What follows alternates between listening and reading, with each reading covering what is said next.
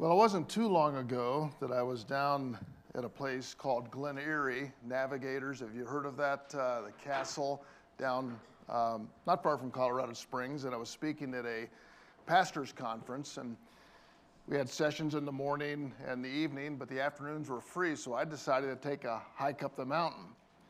And beautiful day, and started off pretty cool and crisp, but got to the top and sat there and just prayed and looked around, spent some time with the Lord, and then I thought, well, I'm going to head on down. It got a little hotter in the afternoon, and so I just started traipsing on down. It's a lot quicker coming down and going up, and so I'm looking in front of me, making sure I don't misstep, fall off the side of the mountain, and I'm going on down, and I just navigating my way, and I go to step over a stick, and it rattles and coils up and strikes at me. Now, I can tell you this, my heart rate was already high, but that just does something to you. Indiana Jones, one of my favorite lines, "I hate snakes." I don't know about you, you may like snakes. I know some people like snakes, they have them as pets. I hate snakes.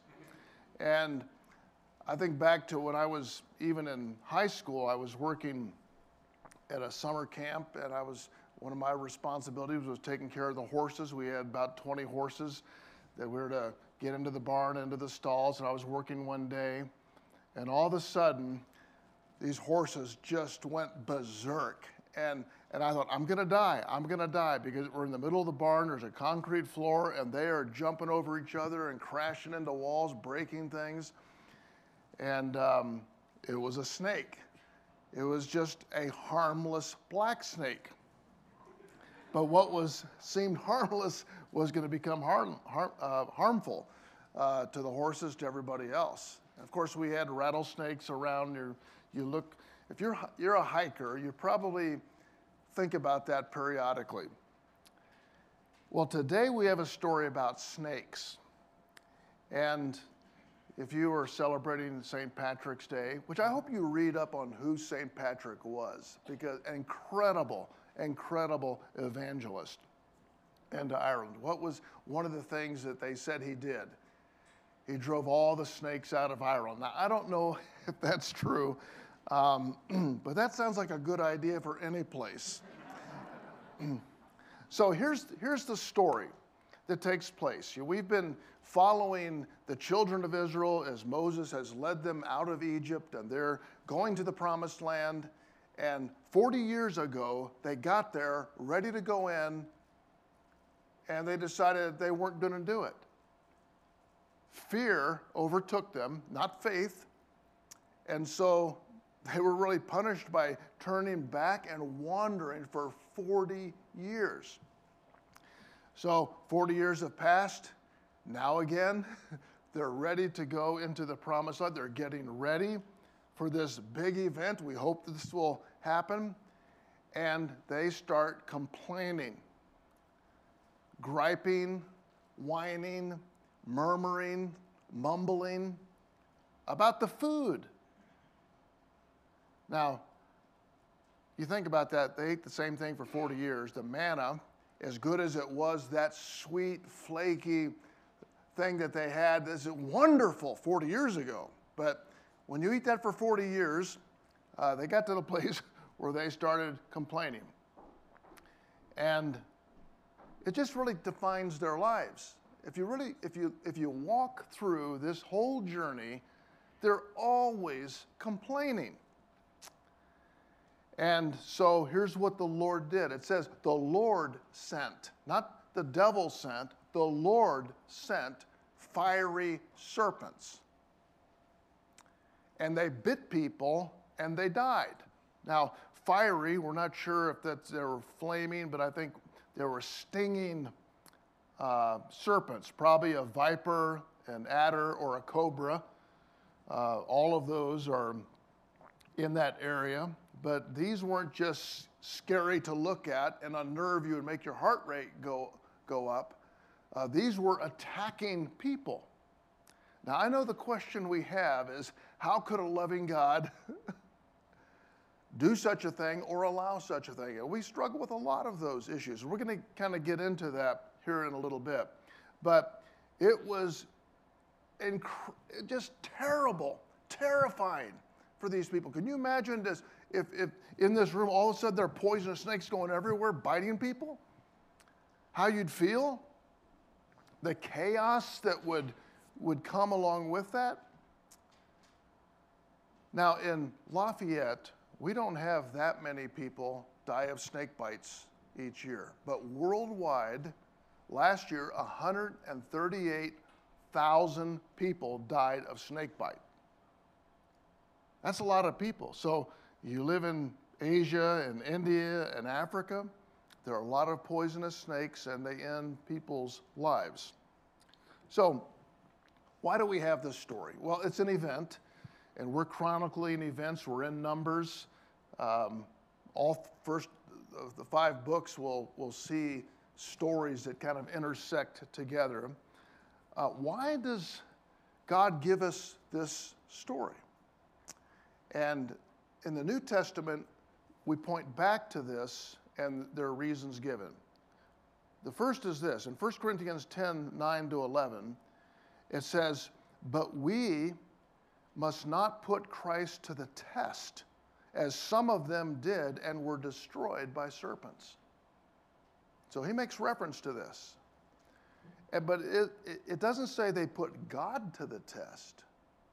They put Christ to the test. Remember I told you Christ is throughout all the Old Testament, and a lot of times we don't see it. You start looking to see how it coincides with everything that is written in the New Testament.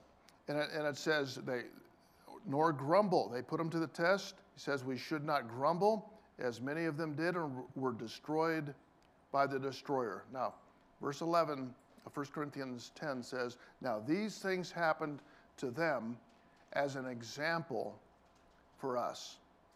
But they were written down for our instruction, on whom the end of the ages shall come." So, not only is there actual events taking place for these people, but it's not unrelated to us. He says, "I've given you this as an example that you not test Christ when he's working in your, when he's calling you to live by faith and enter into the promised land, and to, yes, faith is hard. It's taking steps where you can't see. It's doing what you don't completely understand. But don't test him by complaining and grumbling and whining and going back to the desert, spending 40 years, and here they are again. You say, don't we ever learn? Well, you would hope they would. The second passage I want us to look at in the New Testament is if I were to ask you what's the most famous verse in all the Bible that people know more than any other Bible, what would it be? John 3:16. But listen to this, verses 14 and 15. So 14, 15, and 16. This leads up to verse 16. It says, "And as Moses lifted up the serpent in the wilderness, so must the Son of Man be lifted up, that whoever believes in him may have eternal life." Wow. So you think, what relationship does this story in Numbers 21 have with the whole story of the gospel? Well, in the same way in the Old Testament as that bronze serpent was lifted up, so the Son of Man must be lifted up on a cross, and whoever believes in him will be saved, have eternal life. In the Old Testament, whoever believed in this bronze serpent was spared their physical life. So he ties that together and then leads right on into verse 16. So what does God want us to learn through this? To me, this is exciting because there's something here for us today. This spring in 2023, I see at least 3 lessons. The first is this: your sins are many. Your sins are many. Now, we see that in other people a lot better than we see it in ourselves. In fact, it's kind of fun pointing it out with other people. You know, I see what you did wrong there, but Our sins are many. Craig has been preaching through Romans, and I'm reminded of verse 23 of chapter 3. It says, for all have sinned and come short of the glory of God. So the glory of God is his standard, and everyone has come short. And here's the truth, folks. You are a sinner. You have many sins, and I do too. We're all sinners. And the fruit, we look at the fruit of our sin comes in many ways. We all have our specialties. We've talked about that. You know, some things we all do, like put our foot in our mouth or say things we shouldn't say. We all have evil thoughts. We all get angry in various ways, but we all have specialties as well. So there are many what I call the fruit of sin is described by this in several places, Old Testament and New: the lust of the flesh, the lust of the eyes, and the pride of life. You may have heard that before. So what I call those are passions, possessions, and pride. So your passions are all the things you would crave and want, evil lusting after things. Possessions, wanting more to accumulate stuff that's going to fade away. And then pride, just thinking more of yourself than you ought to. It's amazing how selfish and self-centered we really are. I know it's easy to see that in other people, but it really is amazing how much we think about self. It's just everything revolves around us. So that's kind of the fruit. The evidences are many sins. If we were to make lists, you know, get all our collective lists, what sins do we commit? There'd be a lot, but there's a root. So you have the root and the fruit. The many sins that we all commit, and what's the root? It's unbelief. You don't believe God. He said to them, you go into the land and possess the land, and I will give you victory over all of your enemies. But they're giants, and they're really big. Remember when we talked about that? And it turned them away. And so the problem at the root, you say, well, it's disobedience. But at the root, it's unbelief. I don't believe God. And the nature of faith, which we're all called to live by, is we are saved by faith, and we are called to live by faith, is going to test us. It's hard to believe what we can't see and to follow what we don't completely understand. But make no mistake, God is very clear about what we're to do. I mean, he doesn't hide it. He makes it very, very clear about what we're to do in living by faith. So, unbelief. It's expressed, to me, probably the most visible expression of unbelief is ingratitude. In Romans chapter 1, it talks about this kind of root problem that people had as they were not thankful. They weren't thankful for the bread. So what does that lead to? Complaining, griping, mumbling, murmuring. And it's like a poison. It poisons your own soul. It poisons everyone around you.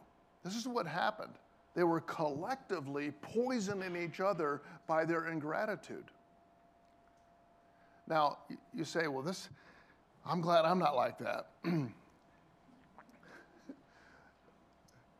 When's the last time you complained? I doubt you made it here this morning without complaining about something. Either saying it or thinking it or complaining. And the root is a lack of gratitude and thankfulness. You say, but there's a lot to complain about. Yes, but there's more to give thanks to God for.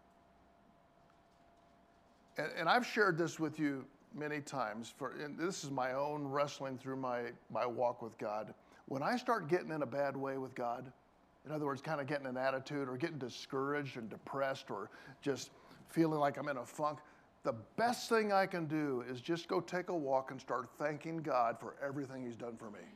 Starting from the very beginning of my life and just chronicling every single thing I have to be thankful for. And it changes my whole mindset. It changes how I see everything. Unfortunately, I need to take that walk about every day.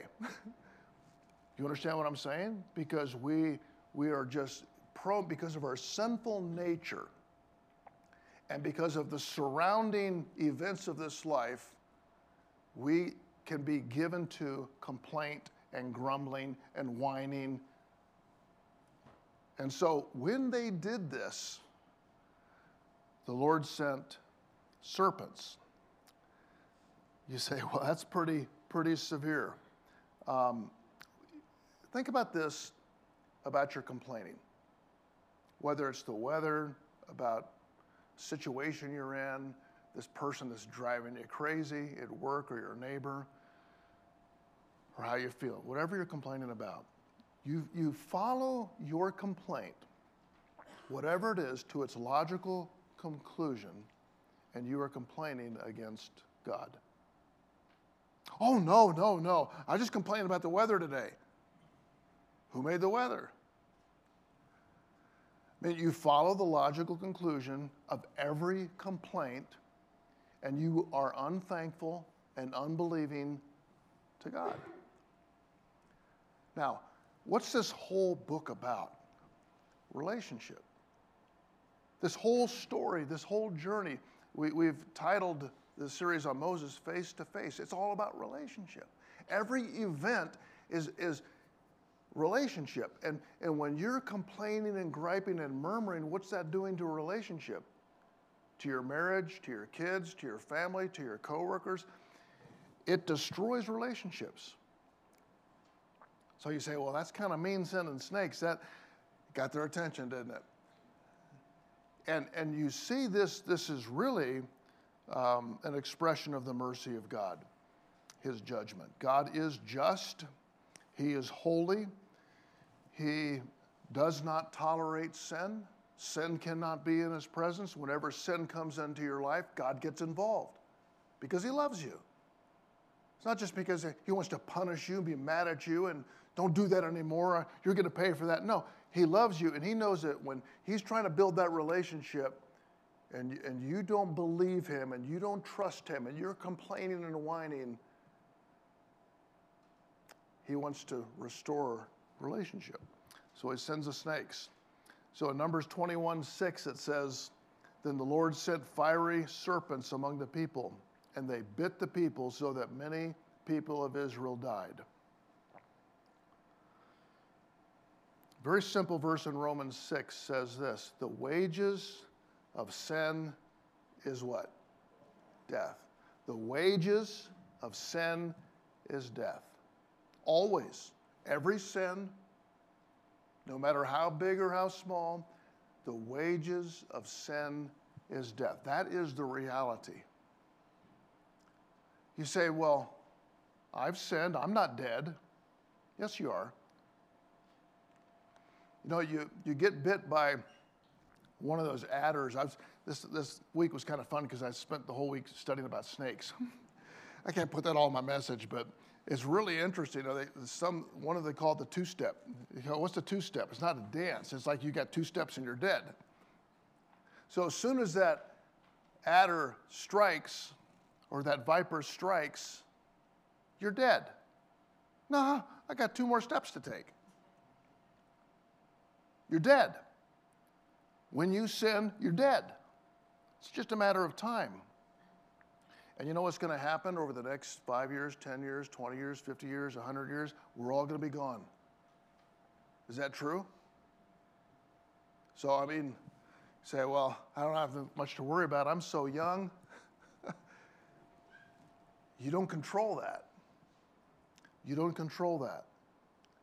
You're dead the moment you sin. You're dead in your trespasses and sins. And so God in his holiness and his judgment shows you the consequence of your sin, and shows you the choices that you've made. You say, well, people have sinned against me and all these things have happened to me. That's true. I mean, a lot of what we feel, the effects of other people's sins against us, but it's the sins we commit, the choices, the decisions we make to say something, to do something, to neglect something that really condemns us.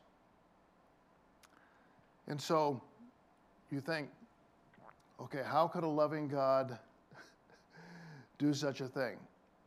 And one thing is I can't explain all of it to you. I mean, if I tried to, I'd be making stuff up. I don't understand. But I do know the fundamental point is that he never punishes someone who hasn't had a chance. I believe God is fair. He's just, and he's good. And he gives opportunity. But the bite of the serpent is showing you what you need to see. You are a sinner. You have committed many sins, and you are dying in your sins. He's letting you know that because he loves you, and that you can look and live. So what are the people to do? They need help. He's exposed their need, and he has created. This is what God does. He creates a way of salvation. And this is our third point. Your salvation is here. Your salvation is here. That's why we say the bad news, good news. But somehow we don't like telling people bad news. They don't see any need for the good news. And as part of preaching the whole counsel of God, the whole gospel, as people are sent, you look around society, people are snake bitten, and they're dying. And there's hope, and there's salvation. It is here. So they're in a panic. You can imagine the panic. We went down to Table Rock Lake in Missouri. We do go every summer with our kids and Diane's family. So get a pontoon boat and swim off the boat. And we found a rock, and the kids are all swimming off the rock, getting up on the rock, jumping off. And all of a sudden, someone screams. Sarah, she's probably junior high at the time. She's on the edge of the rock getting ready to jump, and she said, there's a snake crawling up right next to her. She just goes crazy and screams and actually swims on top of the water all the way to the boat. I said, what are you doing? The snake jumps in the water. The other kids jump in the water. Snake's in the water. I mean, it was hysteria. It was absolute. And people are screaming what to do. The kids, you can imagine the panic. And this is, if you try to take yourself back to Numbers 21 and imagine what it would be like to have snakes everywhere biting people. I hope I don't give you nightmares tonight. I'm not trying to do that. I hope that we can find the remedy here. So, what's the solution? You get bit by a snake. Well, see the doctor, see the nurse, see the specialist.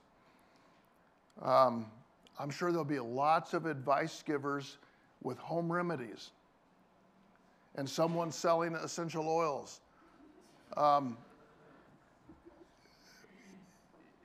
Maybe it's a special diet or exercise, or maybe if you do this, and this is the way we are.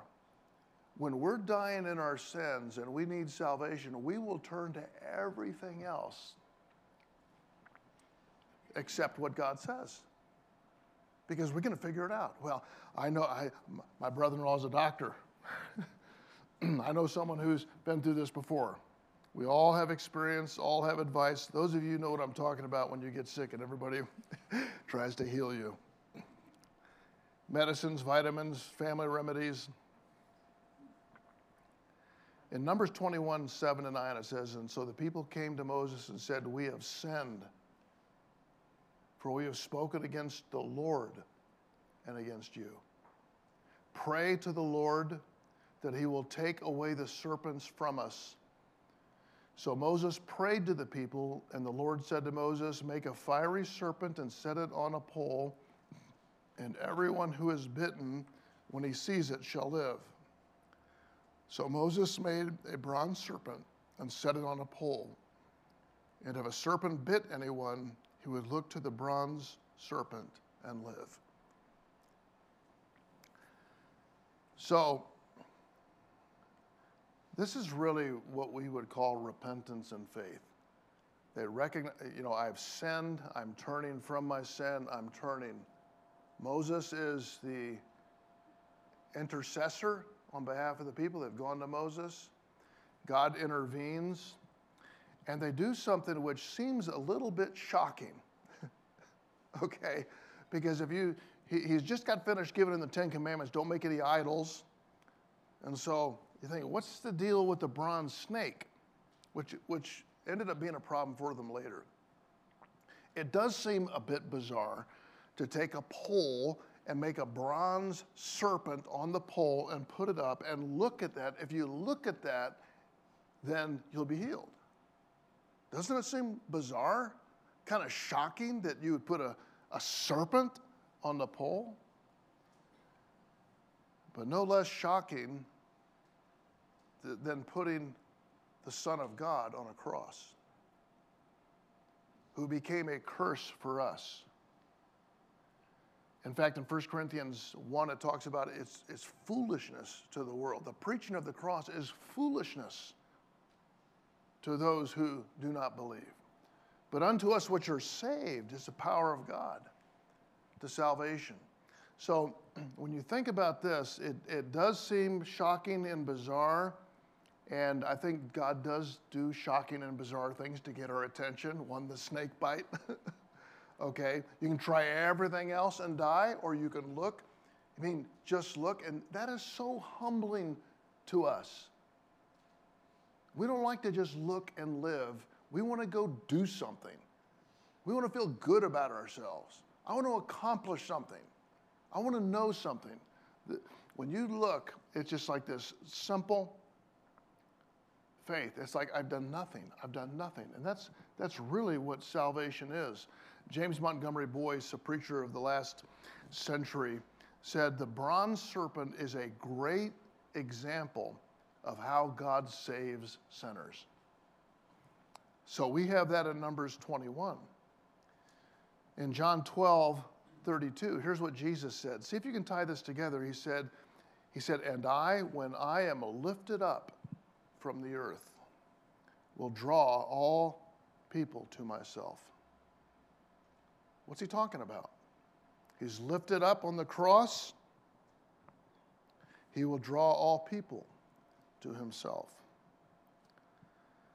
Romans 5:8 says, but God demonstrated his love toward us, and that while we were yet sinners, Christ died for us.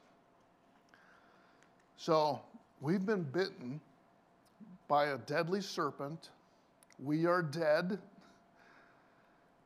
There's one antidote. There's one antidote. Just like the serpent in the Old Testament, one antidote. The cross in the New Testament, one antidote. Jesus is the only way.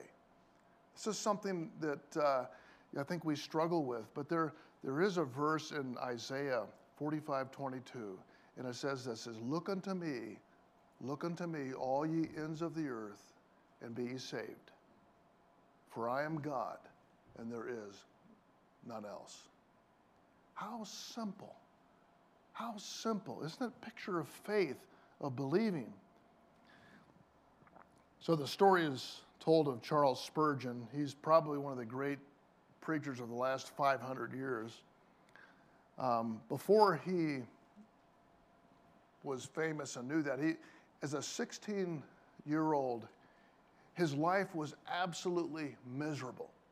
And he was searching. Some of you know what that's like. I can remember being 16 and miserable. It was longer for me. He was a miserable guy, and he was searching. He just wanted an answer. And one Sunday morning, he decided to go to church. And it started snowing. And a huge snowstorm hit that part of England. And he never made it to the church he was going to. But he ended up in a primitive Methodist church. That makes you kind of wonder what that might have been like. He goes into the building, and because of the snowstorm, there are only like 15 people in this building. And the pastor couldn't make it. So the guy that was speaking was uneducated.